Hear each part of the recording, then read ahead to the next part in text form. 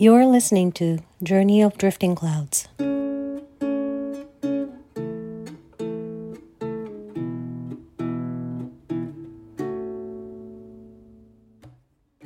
Welcome back to Season 2. Hi, I'm Kumi. I reside in Vancouver, British Columbia.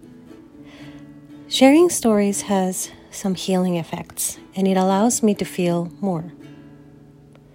Through my losses, I've learned that feeling the feelings is the only way for me to cope and move forward. So I decided to talk about my journey of grief and loss, and many other things. I'm still exploring how to feel the feelings, but this is my journey. This is a place for me to become vulnerable, but at the same time, I become real as well. It's not just the death that we experience grief from. We experience all kinds of losses, changes, and adjustments here and there. And grief is ultimately necessary in our lives to feel joy and love. But grief is powerful, and it is something we hardly ever talk about. So I'm here to talk more. I'll be doing this podcast in 2 languages, English and Japanese. Last but not least, if you'd like to share your stories of loss and grief, please send me a message. We can talk on the podcast together, or I would be happy to read out your story where you have options of being anonymous as well.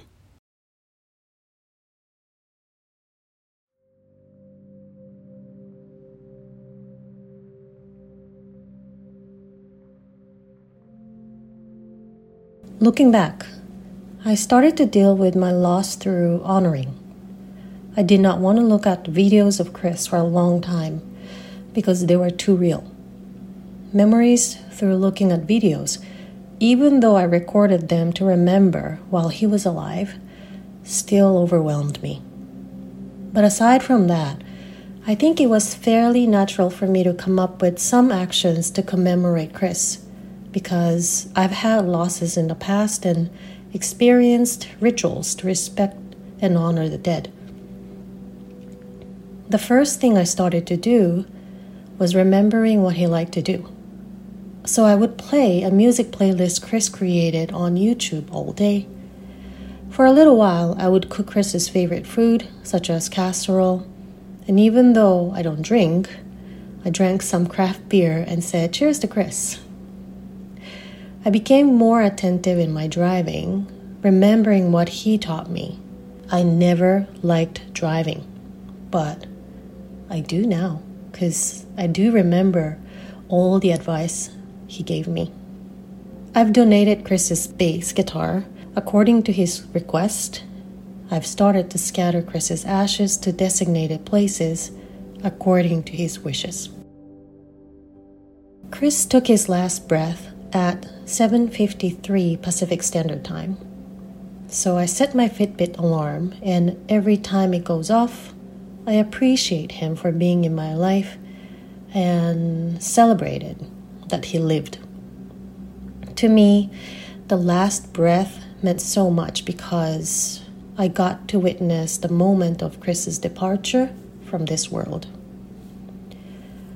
I've started to follow more Instagram accounts related to glioblastoma.